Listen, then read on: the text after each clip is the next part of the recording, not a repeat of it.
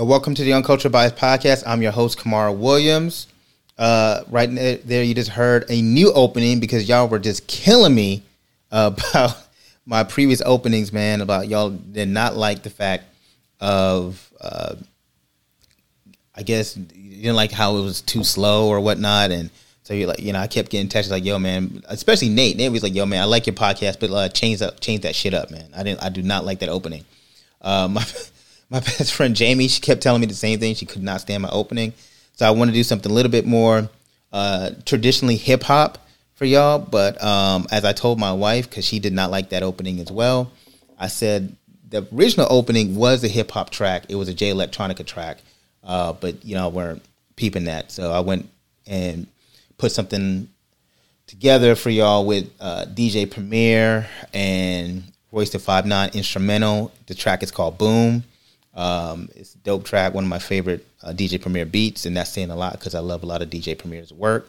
But anyway, I hope y'all like it. If y'all don't like it, listen. Obviously you have no opinion voicing your opinion to me, so have no problem voicing your opinion to me. So you know what? I will expect to hear something from somebody, either Jamie or Nate or whomever wants to offer their unsolicited opinions about my openings. But it's all good, man. Listen, we're in the beginning of this podcast life, and so I'm open to criticisms. And so, you know what? Lace them with me. I don't care. It's all good. Of course, since this is just we're in the beginning of the podcast, last week we established that this is actually a vignette. So because this is a vignette, we're going to go ahead and do what we established last week and play some Coltrane in the back. Yeah. Just to kind of catch the vibe a little bit. So this is Black History Month. Shout out to the fact, it's Black History Month. Let me turn down Coltrane just a little bit. And I might actually do something different. I might play a little bit, another jazz track, maybe some Miles Davis. I got to figure out which era what Miles I want to do. But at any rate, it is Black History Month, and in celebration of Black History Month, first of all, let's give a round of applause for the fact it is Black History Month. Yeah.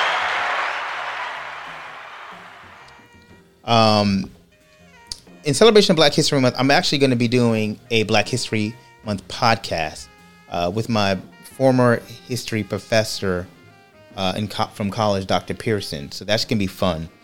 I spoke to him about it, and I told him what I wanted to do, as far as little known Black history that goes along with the theme of uncultured bias. And he got really excited. The fact that he sent me a whole ass curriculum on the email, I'm like, I don't know if we're going to be able to get all that in the podcast, Professor, but he's super excited. I'm excited. We're going to record that later on this month. So be on the lookout for that. Do something different for a different type of podcast. So, because it's Black History, I wanted to start off some things that happened yesterday with Black History on this vignette. Outside of LeBron checking, courtside Karen, which that was comedy. But I saw that something else happened yesterday with on Black History Month, and it was the Kentucky Attorney General coming out and making a statement regarding Happy Black History Month, yada yada yada, and aptly Rihanna went ahead and dug a hole in his chest and reminded him of his place in history, of the fact that he didn't do anything to protect one of our own, a black woman, Breonna Taylor, say her name.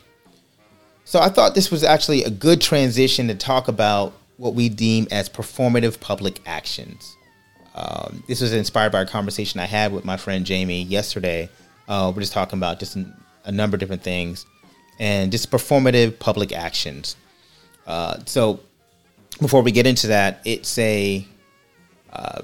let's just address, again, staying on the same theme of protecting black women. And you had these officers in the last week or so, man, there's been troubling. Number one, you had one officer doing a tear thing on a 9-year-old girl, and then you had another one body slamming a girl right here in Central Florida in the Kissimmee area. And so, for me, I look at these things and I'm looking at it like, okay, well, if you could pepper spray like a 9-year-old girl, first of all, my daughter is 7 years old. And if somebody, 2 years from now, somebody pepper sprayed my daughter, my 9-year-old daughter, and it was a police officer, we just did a whole podcast regarding American Skin. I will tell you that thing would become a real life story if somebody is pepper spraying my 9-year-old daughter. Facts. All right. And, or even just body slamming her, a grown ass man. I mean, Biggie says it's going to be a lot of slow singing and flower bringing. If, that's exactly what's going to be happening if somebody puts their hands on my kids, especially a grown ass man. But, with the concept of protecting black women and with this idea that, it broke my heart when I heard this girl, 9-year-old girl say, or the officer saying, "Oh, stop acting like a child." And she says, "I am a child." And it goes into this whole thing of how black people are continually seen as being older than they really are. And, for black men, it's, this idea that black boys, they're aged up. And so they're deemed a threat. For black women, they're aged up and they're overly sexualized at an early age, right? And so they don't obviously get the same protections as those who are, like, say white women. With the over-sexualizing of black women and the lack of protection that they are given within this society, it really ties into the whole conversation that myself and Jamie had. Jamie Coleman, first shout out to her.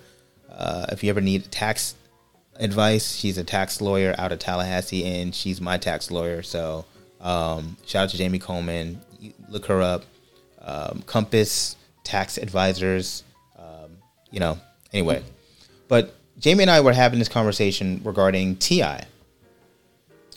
And we tied it into the whole fact of, like, the protecting of black women on one end, this chorus line of protecting black women and Black Lives Matter, and then tied into how T.I., he purports himself as this social advocate for Black Lives Matter, and yet on the other end he has these allegations, and what they are just really right now allegations surrounding him and his sexual proclivities with him and his wife. The problem I have with it, and again, I know these are just allegations and nothing's been proven at this point. But the T.I. situation is compelling because he's considered himself almost like he's in the last 10 or so years, he's actually positioned himself as like a social advocate. He's even, I think, made an entire album regarding social advocacy and Black Lives Matter or whatnot. And he's also ingrained himself within the Georgia and Atlanta political structure. In this last election, he was a huge proponent of voting for Ralph Warnock and John Ossoff, with getting behind Stacey Abrams and the voting initiatives. And obviously with Keisha Lance Bottoms in Atlanta, he's very intimately involved within the Atlanta political scene. So he's really put himself in the public sphere as a political social advocate. And all that is fine, right?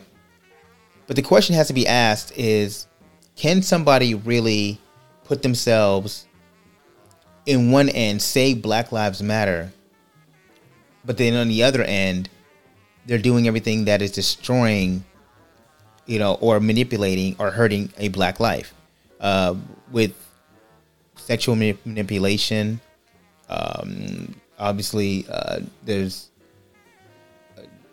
allegations of sexual abuse or rape, whatnot. Pretty serious allegations.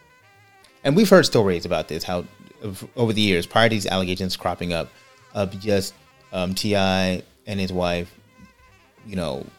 using their fame and celebrity to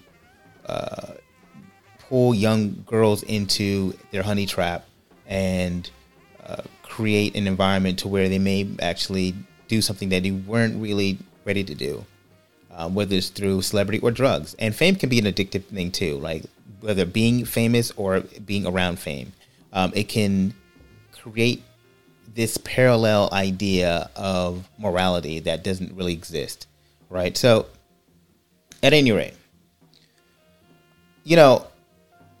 on the one hand, you have T.I. who puts himself out as part of this leader in the Black liberation movement.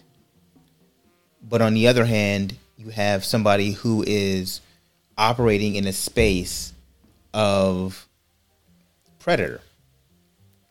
So the question is, can you be a political social advocate for Black Lives Matter when you're not doing the very thing to protect Black lives, protecting Black women, as we said, regarding, the theme of, Daniel Cameron wanting to be put out for Black History Month, but he didn't protect Black women, right? I look at it in the same vein. As how can we at one end say one thing and our actions show the other? What it really does, it devalues their messaging. We didn't take Daniel Cameron's message seriously because we saw that his message was, in line with the fact, not in line with the fact of his actions as Attorney General. How can we not say the same thing with T.I.?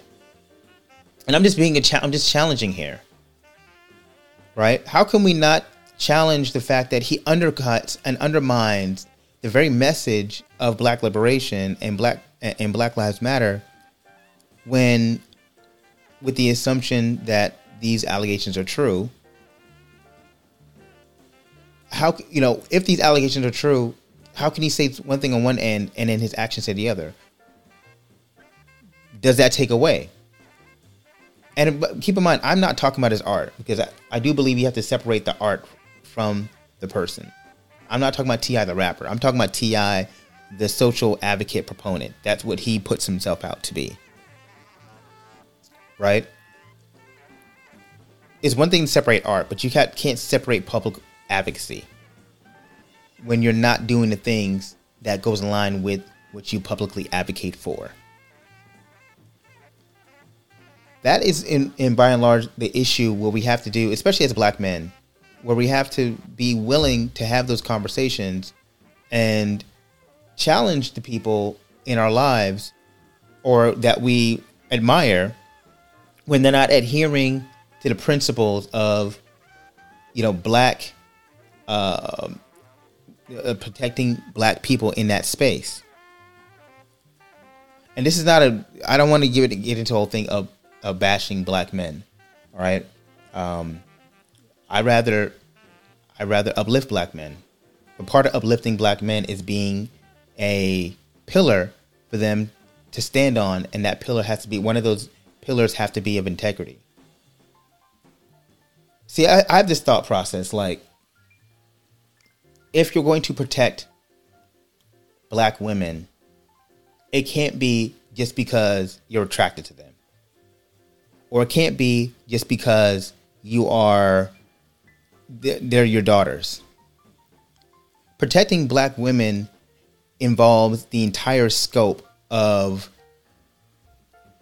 your being. It should be your entire scope of how you view people and humanity. When you're just protecting Black women because you are attracted to them or because they're your kin, that is a very self-interested objective. But when you're protecting Black women because it's the right thing to do, and you have no sexual objectives, with them, then you're doing the things for the integrity of the purpose, the integrity of the situation. I don't want to, beguile the fact that there are scores of black men who protect black women, and they don't talk out of both sides of their mouth. So I'm not talking about them. So I don't want to hear the conversation of, well, not all black men, because I'm not clearly it's not all black men. But I am talking about those who are actively saying one thing and then also actively doing another.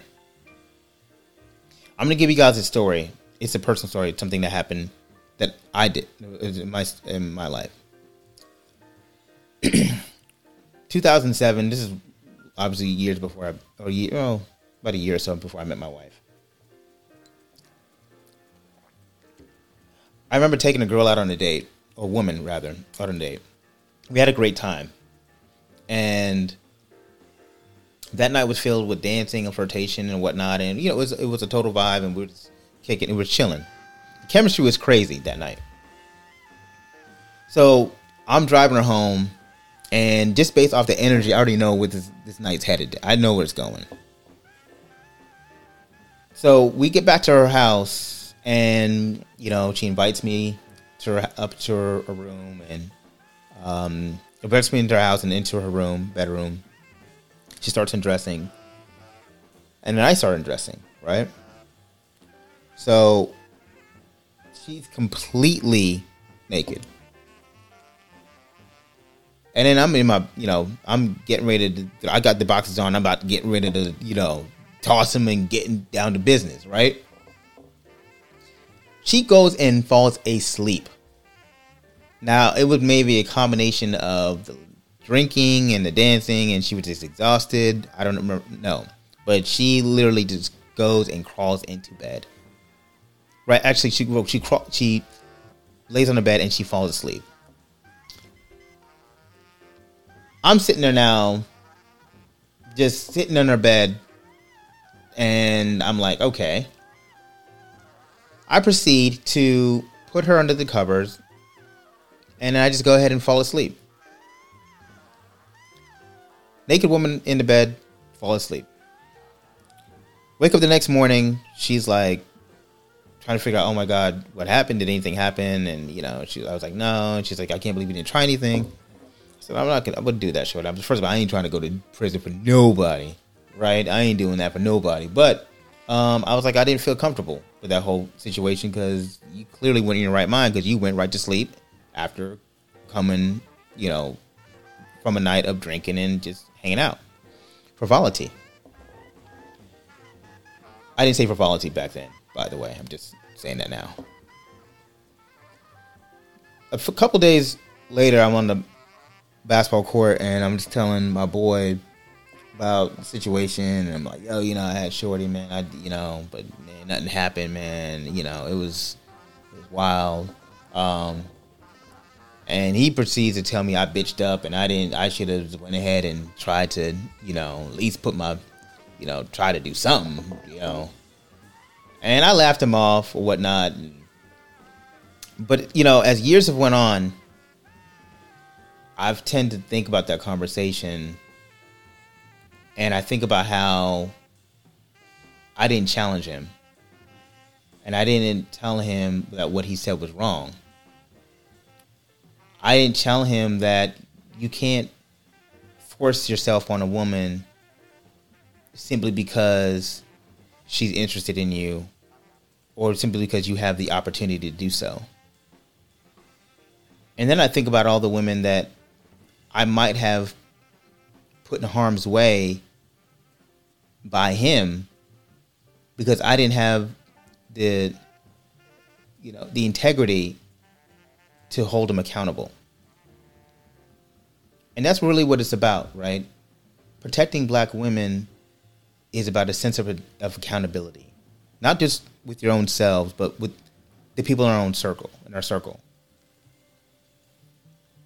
And so when I talk about someone like T.I., I'm not doing it because I want to destroy black men. I'm doing it because I really, really, really, really want to hold us to the standard that we deserve and that we're owed. But we can't get that if we're talking out of one side of our mouth and doing another action.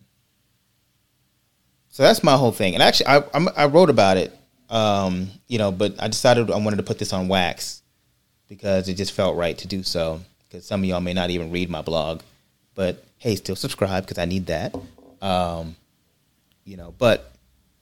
at any rate, that was the whole conversation that myself and Jamie had regarding just the idea of protecting black women. If we're gonna talk about protecting black women, we're gonna talk about protecting a woman, a 9-year-old girl from being pepper sprayed. We're gonna talk about a teenage girl being body slammed. If we're gonna talk about the Breonna Taylors or the Sandra Blands, we have to always also talk about the women within our community who we sexually exploit or we sexually intimidate or that we don't protect from being sexually manipulated or even sex trafficked. We have to talk about those things because those things matter just as much. Black Lives Matter is a entire scope of humanity and being, not just of a certain sector of our black populace. And that is something that we have to be pinned in our mind. We have to continue to advocate for and continue to discuss. And that is the whole purpose behind this discussion. All right. Cool. Couple things, going to fire off before we end out on this vignette. On some political hilarity, we saw that Trump fired his attorneys. I just want to tell y'all, or his attorneys walked away. They didn't fire. And he's since hired some new attorneys. But let me tell you, if your entire team walks away 7 days before trial, that ain't good. If your lawyer is talking about, hey, listen, I cannot represent you a week before trial, that ain't good. Of course, it came out that he wanted to propagate that unfounded theories of election fraud and blah blah blah blah. And they were like, "Yo, you still on that ship, player? You still, they took you off of Twitter for that. They took you off of Twitter for doing that, and you want us to march up inside a Senate hearing for impeachment and talk about election fraud." Boy, are you out your ever-loving mind? I mean, I would have walked out too. Not after I got paid. I would have got paid first, and then I would have walked out because I ain't stupid. But, so they walked out. He's since hired some new sycophants to take up his cause, whatever they may argue. I know it's going to be straight comedy. Of course, I'll have my commentary on that when, the impeachment starts rolling around. But, sticking on to the concept of hilarity in politics. The Florida Democratic Party is Baroque. Okay. This is not no tea or anything like that, because it was in the political news that I think the Florida Democratic Party literally has $68,000 in their bank account. $50,000 that's going to go to one person. They were so broke that people could not. Their workers didn't even have any health insurance, and it was just entirely bad. I'm thinking really doing the whole podcast on that whole scenario because it was just really bad. But this actually goes in by and large the problem with like Florida. Like people talk about 2022 and whatnot. And I'm like, I keep thinking like, ain't nothing happening in 2022 because the Florida Democratic Party is a broken party, and in truth, it's going to be hard to recruit candidates when at the end of the day, or actually support candidates. Let's not even talk about recruiting, right? It's going to be hard to actually protect and work for candidates when the party can't even protect itself. The party can't even help itself. So I think, I'm gonna prepare y'all for something. Until further notice, the Florida Democratic Party is set up for losses in 2022. I'm just saying, there is not a candidate right now who, and I know I don't care who you're thinking of. There is not a candidate right now that can win DeSantis' seat or Rubio's seat. They haven't emerged at this point. And I know the names that have been pushed out. I'm including those names. They have not emerged. They're not. The party is a broken system. It's poor mismanagement, terrible fundraising, terrible structure, bad candidate recruitment, all that within the Florida Democratic Party. So that is the issue with that. But sticking on the theme of like money and the Democratic Party, I saw that as of this podcast, the Democrats passed I guess it was a bill package, COVID relief package of $1.9 trillion, 50 in favor and 49 not in favor. Not one Republican voted in favor of that relief package. Of course, Democrats use it through the budget reconciliation strategy where they didn't need a majority. But I just want to put it out there that this is the same Republicans that actually passed an entire tax relief bill, 5049, $4 trillion tax bill in 2000, I think it was 18, and not one single Democrat voted in line with that. So they don't mind passing out and pushing tax policies that benefit the top 1%. But when it comes to actually benefiting people, Republicans, for whatever reason, some reason they find themselves wanting to tighten up the bootstraps. So, or belt strings rather. So anyway, that's that. Do we have anything else we want to talk about before we end this little vignette?